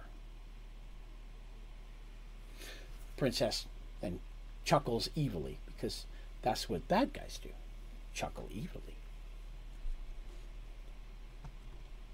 She raises her hands above her, not as if she's casting a spell. I said smell. Spell. Not as if she's casting a spell, but in triumph. Artis happens to look up, and through the great stained glass window to the sky above, she sees a large shadow. "Run!" screams Quintius in her mind. A command Artis echoes to her friends. Everyone runs in different directions as something huge shatters through the glass above them. Ran tackles Kip out of the way barely in time as the huge shape smashes into the ground where they once stood. I can explain. Bartlemus, very squished at this point. Literally, they ran and dove and all that kind of stuff to get out of the way, and as they turn around quickly, reaching for their weapons, standing up to see what now lies behind them, they see that the floor is covered in broken glass. In fact, some of it's in them. Little minor injuries, nothing major. But now Soraya is sitting there on the back of a great dragon. A dragon unlike any of them have ever seen. Not that they've seen a lot of dragons, but they've seen some. Mercy and her friends are friends with some dragons. You can imagine a couple popped in. Zack and Twill, maybe, for those of you who've been with me a while. But this dragon is dark, much like a black dragon, although with less detail, almost as if there's a black mist around him. Only Petal recognizes this from her education and training to be a shadow dragon. Yes, those are a thing.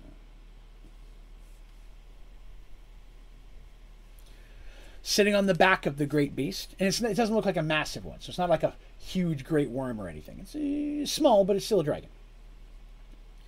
Sitting on the back of the beast, Soraya yells out, "Farewell, Artis of Serenity, until our paths undoubtedly pass again." With a great leap, the dragon hurls himself through the hole in the ceiling and into the air. They can hear the flap of its great wings, and over the next moment, those sounds fade away.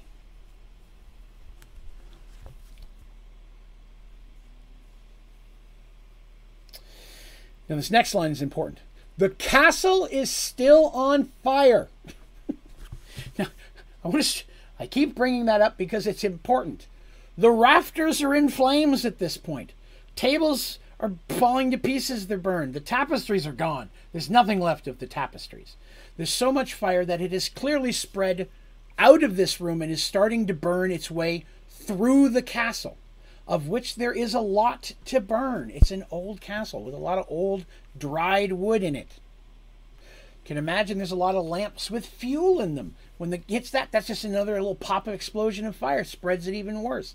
All of that type of stuff is going on. They are standing in the inferno that is now this castle.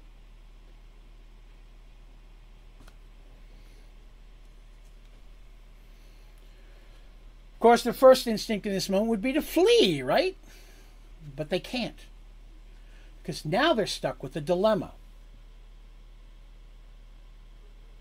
Then who's in the tower? The man on the altar was clearly being treated poorly. Asked them to save her in the tower. Couldn't have meant the princess. Then who did he mean? Is there someone up there that still needs saving? And if so, can they in the right mind leave them to a blazing fire? The decision is quickly made for them. As Quintius tells Artis, it is imperative that they save the person in the tower. Quintius doesn't know who it is, knows only that it is imperative that they save the person in the tower. Now, you got to remember, he gets these messages literally from the goddess of light. Not like pops in and, tells him a story, but the knowledge just is his all of a sudden. It's bequeathed to him from her. That's how that works.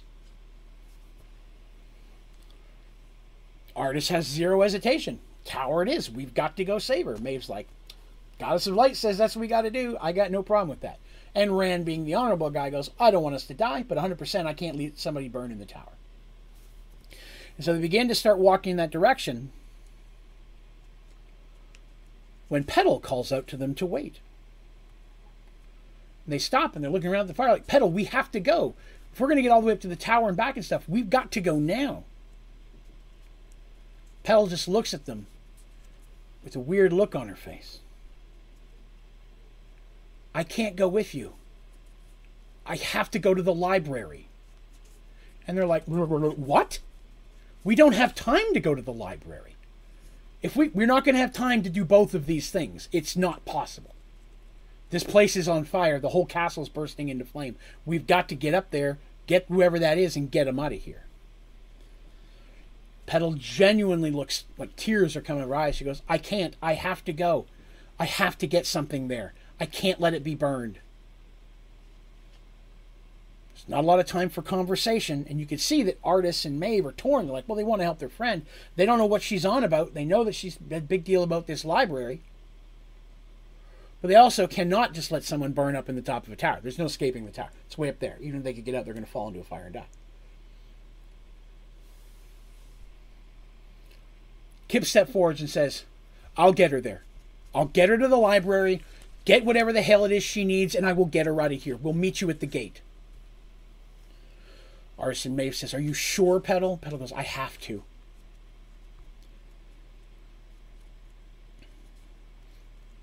Kip kind of gives him away and goes, I promise. He goes, I'll get her out of here. And Rand steps up and puts his hand on his friend's shoulder. Make sure you get yourself out of here too, my friend. The two groups split, now headed in separate directions. Kip and Petal run through the burning halls. Dead soldiers are everywhere. Okay? Not just the ones that they killed. Every soldier that was standing up in a hallway is now lying on the ground dead.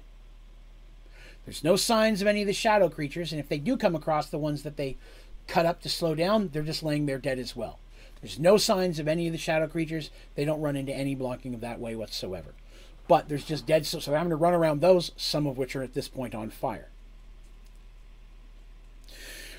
Fortunately, they've been to the library enough, they know exactly where it is. And while it's a little bit deeper into the castle, it's not that far, really. So they're really hurrying around, and the halls at this point are catching on fire. There's things burning, but they're running through mostly stone halls, so it's like a hot tube, if you will. But they're able to do so. They come to the end of the hallway, and where they would turn to then go up the short hallway to the library, double doors. We've talked about this, kind of the layout.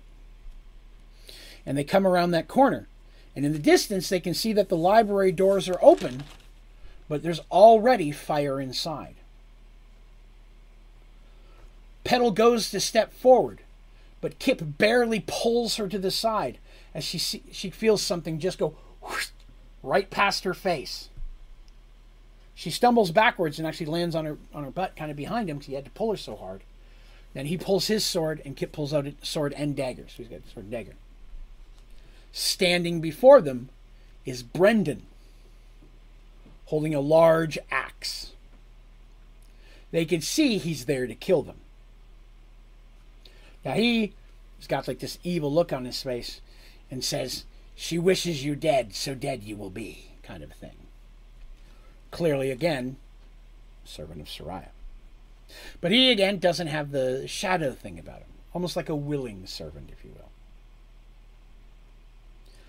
Kip's got his sword out. Like I said, he pulls out a dagger without looking and says, hurry on, Petal. I'll be there in a minute. Petal looks at the two men and then nods and runs towards the library. Brendan smiles evilly. I'm going to kill you, half-breed, and then I'm going to kill the little girl. Kip's face shows no emotion. I promised I'd get her home safe. I will not break that promise. And the two men rush towards each other. Hello, Anzo. Petal rushed into the burning library. Shelves were already on fire, as well as the wooden beams overhead. She moved quickly around the flames and moved directly towards the shelf that had the old books on it. There was no hesitation as she grabbed the book that she'd looked at before and quickly shoved it into her pack. She strapped her pack on, she took her backpack off, stuck it there, straps it over her shoulders as quickly as she can, and then turns to rush back towards the exit. She has barely taken a step before a large cracking noise came from overhead. Petal looked up to see the large central beam that holds up not only the ceiling but the chandelier had been weakened by the flames and had split in two. The large chandelier had come loose, and the entire thing was falling directly towards her. Petal ran as fast as she could, and as she felt it drawing near, she dove to get out of the way. But she'd not been quick enough. She felt a great weight strike her from behind, and she fell to the ground, pinned and in pain. She tried to pull herself out, but the chandelier was far too heavy for her to lift, and she was stuck fast. Her mind raced across her remaining spells, but as the flames slowly moved closer and closer towards her, she realized she had nothing left that could help her. She could only struggle in vain. The air was filled with smoke, and she began to cough. It was beginning to get hard to breathe. And then suddenly, Kip was there. "Hold on, Petal," he cried. He tried to lift the chandelier, but it was far too heavy for him. He lay down on his back next to her, and pressing his feet against it, pushed with all of his strength, screaming with the exertion of it. Finally, it budged a little. Just enough that Petal managed to wiggle herself free. And once she was, Kip let the chandelier come crashing back down. Petal actually ended up helping Kip rise. And coughing through their smoke, they both made their way out of the library. Back in the hall, the smoke wasn't as thick, less to burn there. Petal was shocked to find that Kip had a huge cut across his chest and was just covered in blood. "Don't fret, lass," he said, giving her a wink. "Most of it's his." Petal couldn't help but chuckle as he took her hand and began leading her away to try and find a way out. She hoped her friends were safe as well. Ran, Artis, and Maeve rushed up the narrow stairs leading to the top of the tower. They'd run into no opposition as the guards they passed all lay dead on the ground. Finally, they reached the top. The steps went right up to a thick metal door that was barred and chained. A small opening at its base was likely for slipping in food and water, and potentially the removal of waste. They could see or hear nothing of what lied beyond the door. It's solid. There's no windows. Inspecting the door, they found the chains sturdy, but not very thick, and none of them looked like they'd been opened or even moved in ages. "If anyone's in there, step away from the door," called out Maeve. "We're breaking in." Maeve began to smash the pommel of her sword against the lock. After a few strong hits, the lock broke open easily. So I want to say this is a lock that's clearly not designed to be stopped by a minotaur with a heavy sword. But a regular person's not going to just break this lock. Kind of give you an idea of the size and strength of the lock. Pulling loose the chains on this door, Maeve lifted and tossed aside, again, which kind of went down the stairs, the metal slat that was also blocking the door. Once all those obstacles were removed, Maeve kicked the door open with one blow. Stepping inside, they were horrified. The smell was horrendous. The dark, dirty room was hideous. Curled up on the rotting mattress in the corner was an older human female.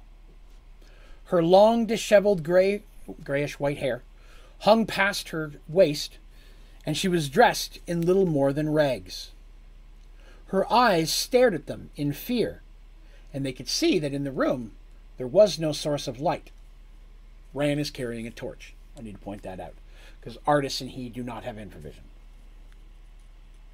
Artis approached the woman slowly. She kneeled next to her. The woman, kind of hesitates back. There's nowhere she can go. She's in a corner. The Artis gets down next to her and says, "My name is Artis Harriton von Westen, and I'm a princess of the Kingdom of Serenity, and a cleric of Zorn, God of Truth." The cleric stuff's pretty obvious, but she is covered in some blood and things too. "We have come to rescue you. The king is dead, and Princess Soraya has fled the kingdom." The woman stared at her a moment in disbelief, and then tears came to her eyes, and she lunged forward, wrapping her arms around Artis. "Thank the light," is all she could say through her tears. There was no time for introductions. Artis said only that the castle was ablaze and that they must flee quickly. The woman understood and rose to go with them. She was so thin and weak, she almost fell immediately.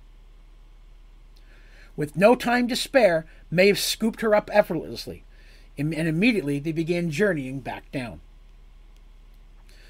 By the time they reached the bottom floor, the castle was almost completely engulfed in flames.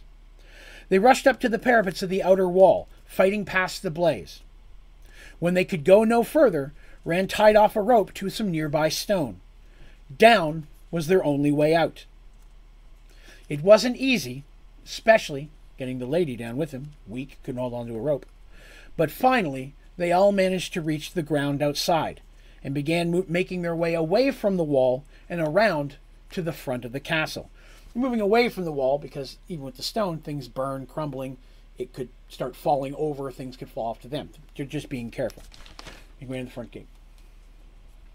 When they finally made their way around and arrived, they were relieved to find Kip and Petal waiting for them.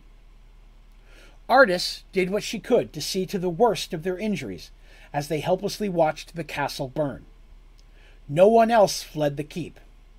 There were no other survivors. So that they're watching, right? Was there anybody in there? Someone made the food. Who was doing that? Was it the clerics? Right? Somebody was in there doing things. But no one else comes out. So whether it was minions of Soraya or shadow creatures inside of a form that were doing some of the things they saw, no one else comes out. Nor do they see any signs of shadow creatures moving or anything. All they see is the whole castle ablaze. Now, the woman, obviously, even though all this is going on, they can look at her and tell her that she's starving. They immediately get out of their own packs a little bit of food and water that they have. Someone that's starving, they just can't gorge themselves. It'll make them sick. So they help her drink slowly and take a few bites of the food to get some food into her stomach. She's going to need some strength. Petal took a moment to speak to the woman and asked her identity. "Hey, who are you? We're glad you see you're safe. It's really nice to meet you. Hi, I'm Petal." Introduces everybody. "I didn't catch your name. Who are you exactly?" They were all shocked and a little amazed to find out that she was, in fact, Queen Anella, the king's second wife. It turns out Anella, a young woman when married the king, so I want to point out, while she looks like she's really old, she's really not. The 20 years, if not a little less, but the years, decade plus, that she spent in that room, barely fed, barely given anything to survive, has just physically made her look like she's aged way, way more than her actual age is. She was also a follower of the light. Not a cleric by any means, but a devout follower of the light. And realized very soon after their marriage that there was a darkness in Princess Soraya, who at the time was just a child. She, of course, went to the king to make him aware. The king was torn. He loved his new wife dearly, but he could not turn on his own daughter. The queen quickly... Oh, Ashley called it? Ha ha! Good job, Ashley. Jim says Ashley called it. Good call. The queen was already loved by the entire staff and the citizens of the... People were so happy to have a queen again, But she was one of them, right? She was a local that was taken as queen. She was not a noble, high-ranked noble of birth, but she was just a wonderful person. So everybody seemed to love the queen. Fearing this growing influence, Soraya convinced her father that she was going to turn on Soraya. She was going to have the citizens hurt her or exile her or so on and so forth, maybe even take the throne from him in order to punish the daughter. The king was convinced by Soraya, but even though he was convinced to turn on his new wife, could not bring himself to kill her. And so he had her locked up in the tower. Now after that, of course, as things became what we know they to be, Soraya probably could have very easily had her killed at that point, but it was almost as if Soraya took a little bit of joy in the fact that knew that she was up there abandoned to her loneliness.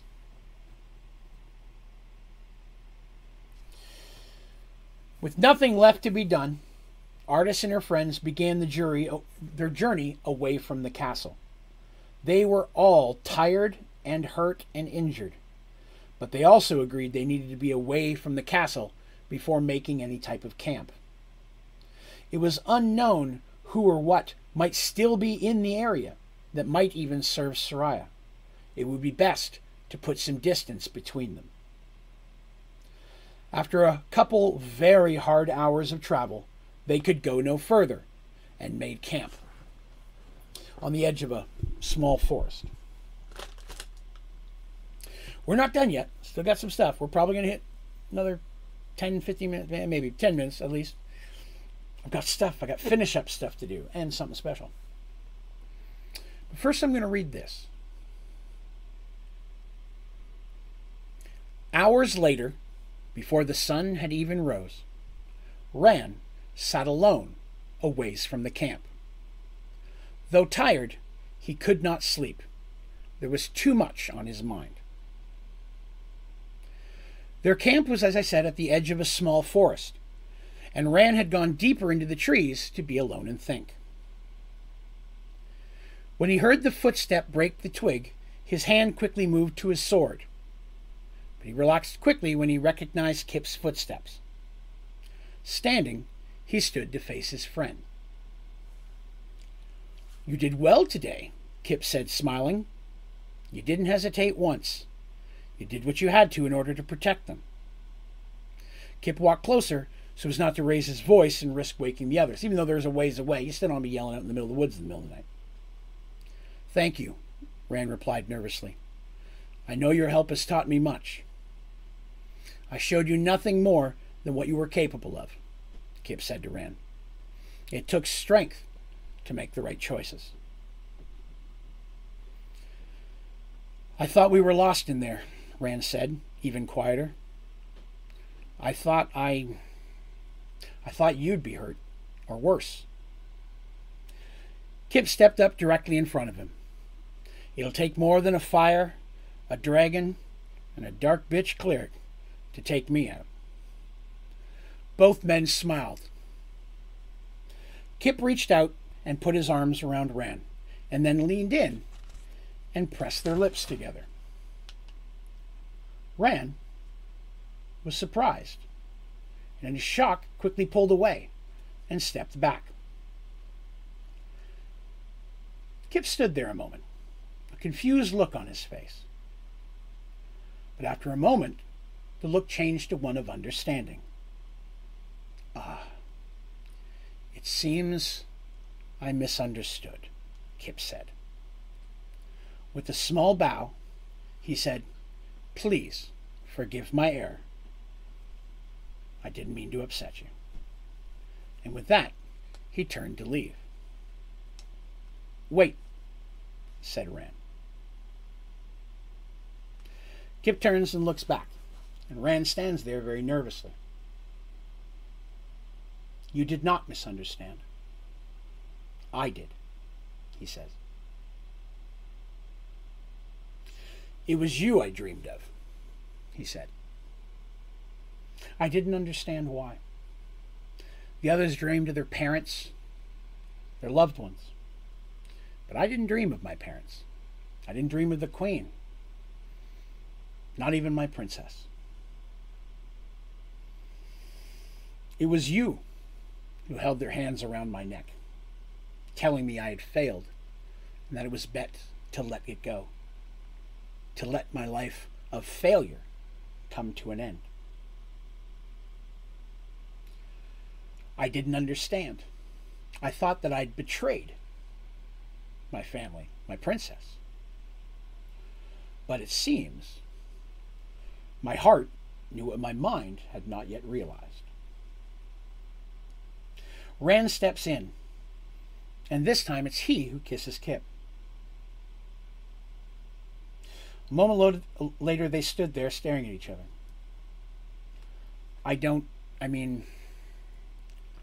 I've never... Rand's clearly nervous. And Kip takes his hands. Don't worry, boyo. There's no hurry. We have all the time in the world. And taking his hand, the two men walked deeper into the forest. And exactly at that time, for some reason, I got a phone call. Let me block that. It takes them a couple of days, the group, to make it back to the city. And you remember when they first came to Caradon, they started the city on the coast, made it to the big central city, and then went to the king, right? It took them like 2 days to get there. It's going to take a couple extra days to get back because they still have the queen, who's very weak. Fortunately, even though she's super thin and everything's really big on her, Artis has some clothing that they can dress her in, some rather regal stuff that Artis brings with her in case she has to look princessy for a reason, right? She has a couple outfits like that back on the ship. She's not worried about it. But, she always has one with her in case they'd gotten to this castle and she had to come out dressed as a princess and kind of hide the fact that she's a cleric. Clerics don't like to hide the fact that they're a cleric. Especially a cleric of truth. But there's also understanding. There's also white lies. There's a line there. You got to be careful. Once they reach the city, very quickly the news spreads. Not only that heroes that had come through, because remember, they were a little bit of a big deal when they came through there. Not only have they returned with the queen and news that the king and the princess were dead. Because that's the story that they tell. That the queen tells. They don't dispute it. They don't actively say it. But the queen says, probably for the best, that they say it that way, because if they know Sarai is still out there, that could be an issue. All of them agree there's not a lot of likelihood that she's going to come back here. Everything that she built up and was working on is kind of gone away at this point. So they feel they're going to probably run into her in the future, because I'm nothing if not predictable. But they don't think she'll be returning here. So the queen's, the way as she tells the story, is that both the king and the princess died, saving her, defeating Barthelmess. So that's the story. That Barthelmess had cast a spell and had locked her hidden away, and the king didn't know. When the king and the princess found out, they fought their way up to get to her. I did forget to mention one thing. My goodness, I feel horrible. I had it written down and I skipped right over it. There was clearly not time for looting in the castle, right? It was on fire. So they didn't search and find any treasure or any loot. They didn't run off with some gold coins or a chest of gems that they found hidden somewhere. They really had basically nothing of noteworth from the castle except two things. One, the book that Petal has in her pack. She still hasn't told anybody what it is. And Maeve had taken the king's sword. Picking it up, she realized it was of exceptional make and could tell that it was the sword that was hanging over the fireplace that was recently taken. One who had a name. And I have the name written down. I can get that for you if you want it. But the name that meant giant slayer. And so she does take that sword, which for her, as I've mentioned, is a big one-handed sword, but be a two-handed for a regular person. So they do have that sword. That's the only other loot that they walked out of there with. I wanted to make sure, now that I remembered I forgot that, to bring that up, because that, in case it pops up in the future, I don't remember him saying he didn't take that. She did take the sword. But that's the only thing they pulled out of there. The people accept the queen very easily as their leader. Again, she was already beloved years ago. It doesn't take long for them to fall back in. And tells the people that they will rebuild, but not on the old site.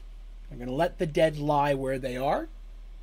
Mostly because she doesn't want anybody going back there and discovering any of the evil, the ground that could be consecrated, and what if there's stuff in there that's bad. So they say they'll rebuild somewhere else. She'll live here in the city and so on and so forth, and lead from this place. But the people are happy to have her. Now, they decide to stay a few days there and heal and rest and gather supplies, right? At this point, there's no imminent threat. They've got the queen to basically a city full of people. She's relatively safe. And Quintius does not detect any issues in the city, at least within range of his abilities. None of the people he sees are ghosty, shadow, smoky people. None of that. Nobody of dark intent. Doesn't sense any evil clerics.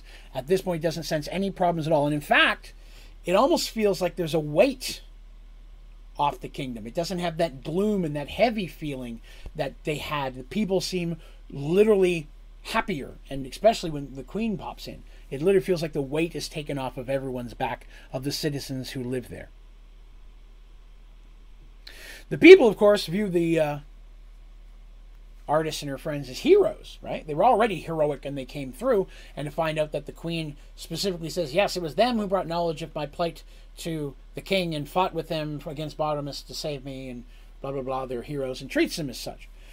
To which they, begrudgingly accept, but they don't take charity because that's not their role.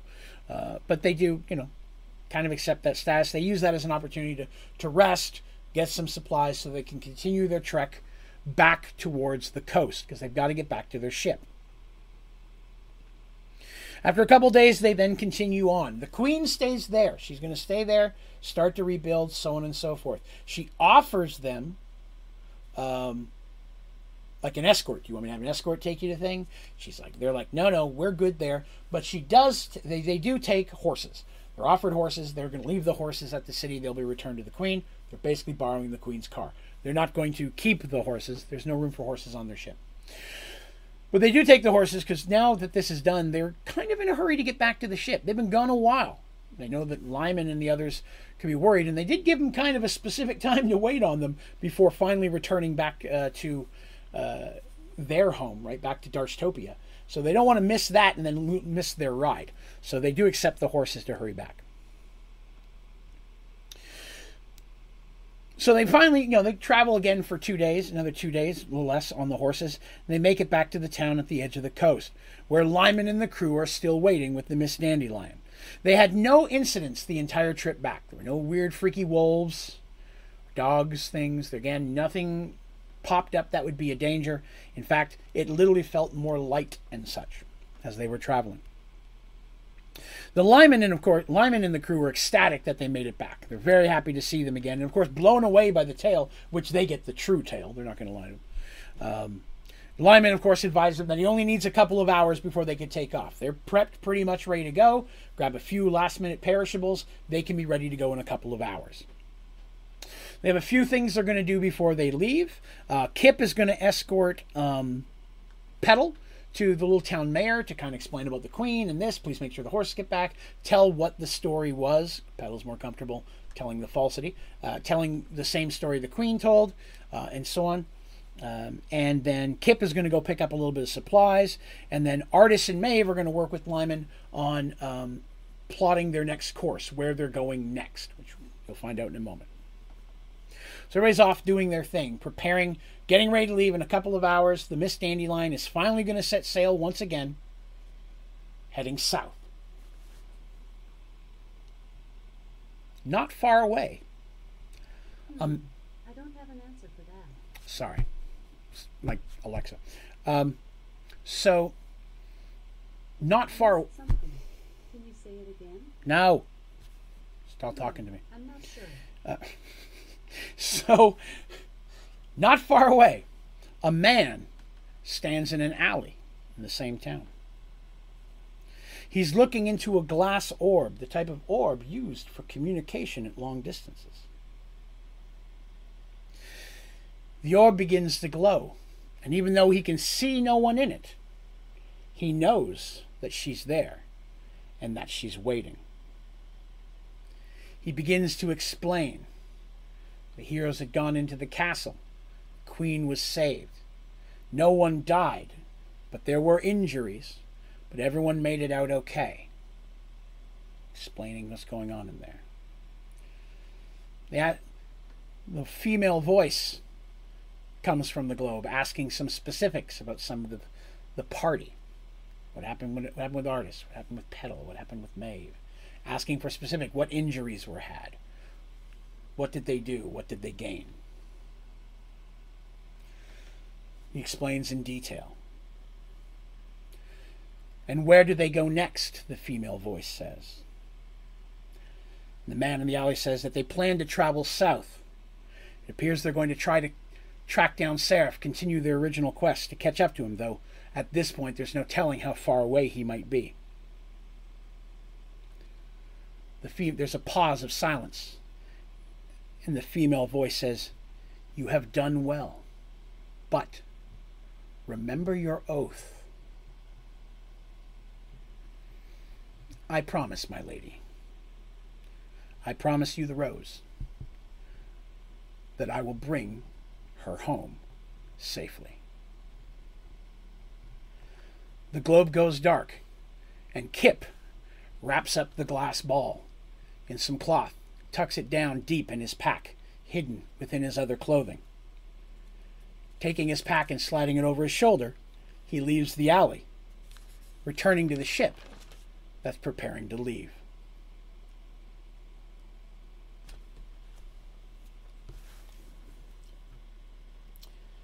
Still got one more thing. But hold on, I gotta take a drink. I got one more reading to do.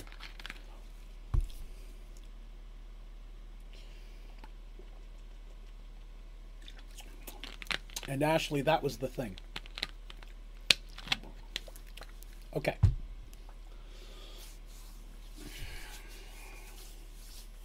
Now this next part, we've been building up for a while, so I'm excited to finally get to put this out there. The blizzard's winds blew hard across Serenity. The country was covered in a thick blanket of snow and ice, and had been for months. This is, by the way, a short time later, but very far away. In his small cottage deep in the wood... hang on a second. Cool.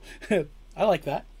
In his small cottage deep in the woods, Tevin placed another piece of wood on the fire. It was warm and comfortable inside, and he had more than enough supplies to make it through the winter. Even still, his friend Draven did visit every couple of weeks to check on him. He sat back down at the table to continue his carving. He was getting pretty good at it, and was proud of the detail of the bear he held in his hands, wood carving. Standing there... Suddenly, there was a hard knock on the door, and he rose surprised. Draven wasn't due for another week, and no one else but Kelvin ever visited him out here, because he lives way out, doesn't get a lot of visitors. Kelvin, the cleric, is his friend. They're good friends as well. But Kelvin wouldn't be out in weather like this. Kelvin's no fool. He slowly made his way to the door and cautiously opened it. Standing there, covered in heavy furs and snow, was Kat. He quickly rushed her in, but hesitated a moment before closing the door behind her. He looked out into the dark and windy snow ahead of him. He could sense there were others out there in the trees. Closing the door, he turned to her. "Are you okay? Where have you been?" he asked, as she took off the large pack on her back. He hadn't seen her in nearly 7 months. "I am fine, thank you," she said. He couldn't help but hear the stress in her voice. "What has happened?" he asked flatly. After being gone so long and just showing up, and he can hear stress in her voice, a voice that normally does not hold stress. She turns and looks at him. Much, she replied, setting her pack gently on the table. But little of it can I share with you. She stood before him, and he could tell that she was building up. She was going to say something. He allowed her a moment to gather her thoughts. At this point, she'd opened up her big, thick, woolly coat. But she didn't take it off. She stood before him. I am leaving Serenity. I know not if I shall ever return. I cannot tell you any more of it, other than know that where I go, there shall be great danger. If I have any hope of succeeding, of getting this done correctly, there is something I need from you. Poor Tevin, this is a shock, right? Like, it's crazy about this woman. She said, I have to leave. I'll be gone for a long time. I don't know when I'll be back. It's been 7 months. She pops up in the middle of a blizzard only to tell him she's leaving Serenity and may never return. And she's walking into great danger. You can imagine. Immediately he offers to go with her. Then let me go with you. I'm more than capable, and I'm sure could use my healing. If it's as dangerous as you said, then and he's not being a braggart here. He's being honest. Someone with my skills and abilities would only be a benefit for you. She smiles and gets that kind of shakes her head, coy look on her face whenever he says stuff like that. He goes, I'm sure your help would be overwhelmingly useful. But where I go and the things I have to do, you could never be a part of. And his heart just sinks at hearing that, because, she's not going to do the most wholesome of things. He knows her line of work.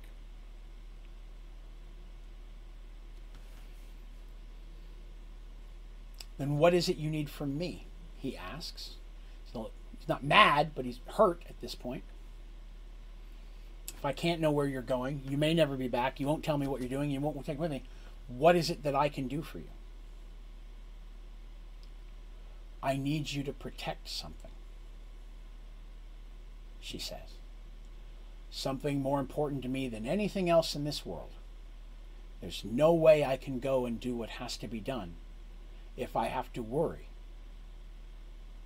He's like, well, of course, I'm happy to. If there's anything I can do, because he's in love with the woman.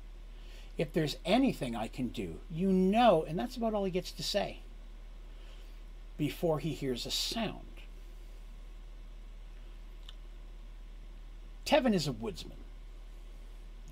He comes from a race of people that I call tribals, groups of merged worlds that are somewhat close to what you might call like a Native American style of living.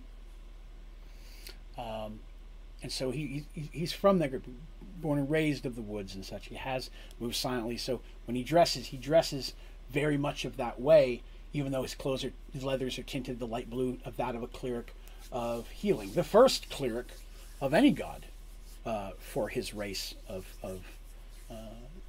tanned or skinned people. And as such, even in the many years he's been alive, because you'll remember, Draven's friend, he's been alive longer than it appears because of the way time moves, and Draven has basically used him as a juice box on certain occasions. It's prolonged his life, so he's, still fully human, but he's aging a bit slower because of that. I know using Draven, using him as a juice box. I don't know why that came out like that, but that's kind of funny. I'm going to remember that. He's very competent and very knowledgeable. So he knows the sound of any animal that would ever be in this area. And he knows that the sound that came from her pack was not an animal. She turns, Cat, and unties the bundle of heavy furs and opens them, and Tevin can only stand there in pure shock at the baby wrapped inside.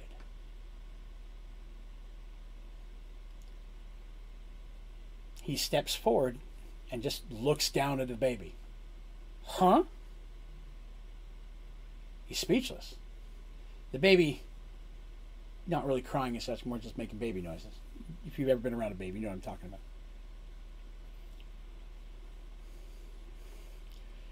And he just stares at this little baby that can't be more than a month and a half old, tops.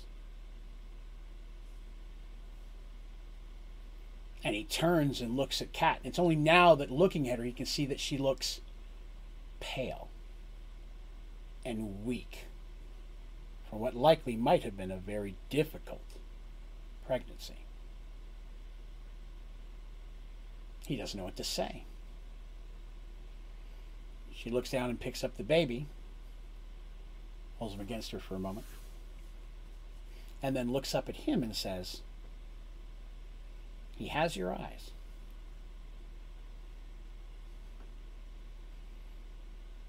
Slowly, she hands Tevin his son.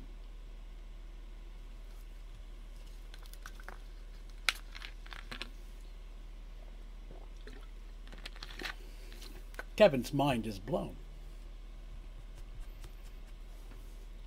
And looking back at Kat, "You can't leave. Not like this. Not with him. You can't just leave him and go and never come back. Going somewhere where there's no way this can happen." She's like, "It's already decided. Nothing can keep this from happening. But unless I know he's safe here with you, his father, I will not have the right mindset to do what has to be done. So you have a choice. I can leave him here with you, or I can take him into danger with me."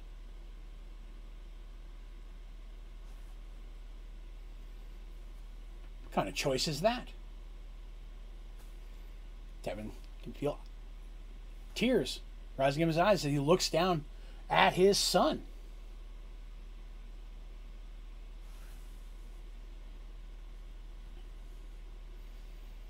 His focus is on the baby. When he finally looks up, he sees that she's already tied her shirt back on. He's like, "You're leaving now?" She goes, "I have to. Time is of the essence, and I must leave immediately. There are things that have to be done, and they have to be done quickly." She grabs a couple things, and she sets down a bag with baby supplies, stuff he'll need. Now, again, Kevin's a reasonably well-trained man. While he's never had a child, he's participated in the birthing of children at the temple many times that he's been there. He's a cleric of healing. He has knowledge about some of this stuff, though it's not quite the same when suddenly it's yours and you weren't ready for it.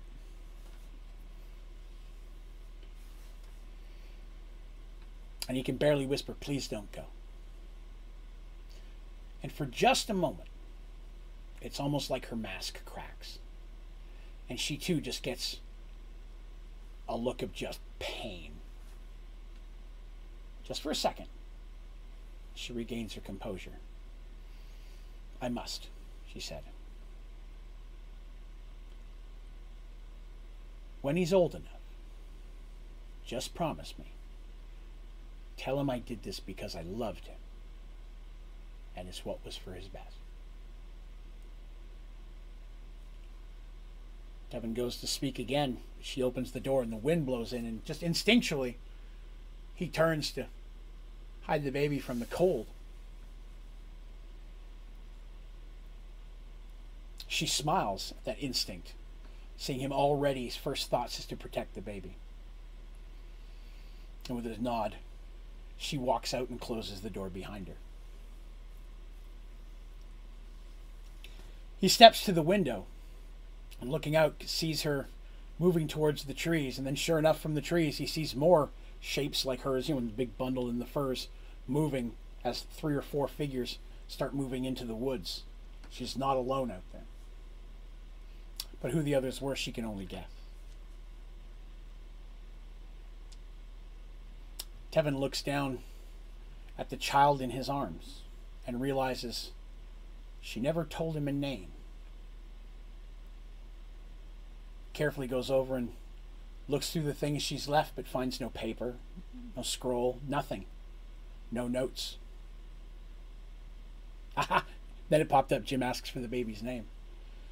He's standing there holding his son that has no name. And Tevin, honestly, for the first time in a very long time, has absolutely no idea what to do.